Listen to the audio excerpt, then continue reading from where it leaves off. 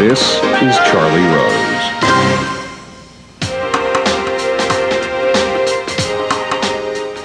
We begin tonight with the ongoing crisis in Syria. The conflict has claimed more than 70,000 lives since it began 2 years ago.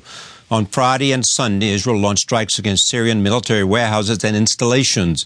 It is believed the bombing stemmed from concerns about Iranian arms reaching Hezbollah in Lebanon rather than an attempt to weaken President Assad. But the attacks also raised the prospect of American airstrikes. Last week, evidence mounted to suggest that the Syrian regime had used chemical weapons. President Obama previously said that using such weapons would be a red line for the United States.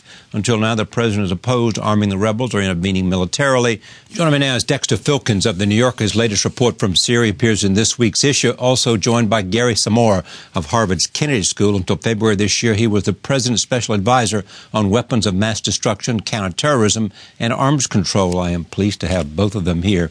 Let me talk about Dexter's piece in a moment, but we now have the Israeli bombing. Where are we in terms of what the Syrians might do? What's the next turn of the wheel?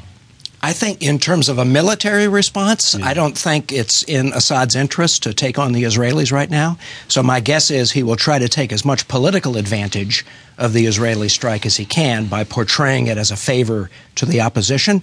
But I'd be surprised if Damascus, or Hezbollah for that matter, decides to tangle with the Israelis. They're already fighting a desperate struggle inside Syria, and I don't see how it would help them to take on another conflict. How are they using whatever level of chemical weapons they're using?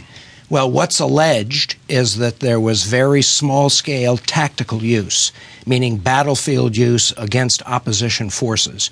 I think there's little doubt that people were exposed to chemical weapons, and that's based on blood samples, among other evidence. But as President Obama has said, there's not clarity about how they were used, who ordered the use, who used them, and so forth.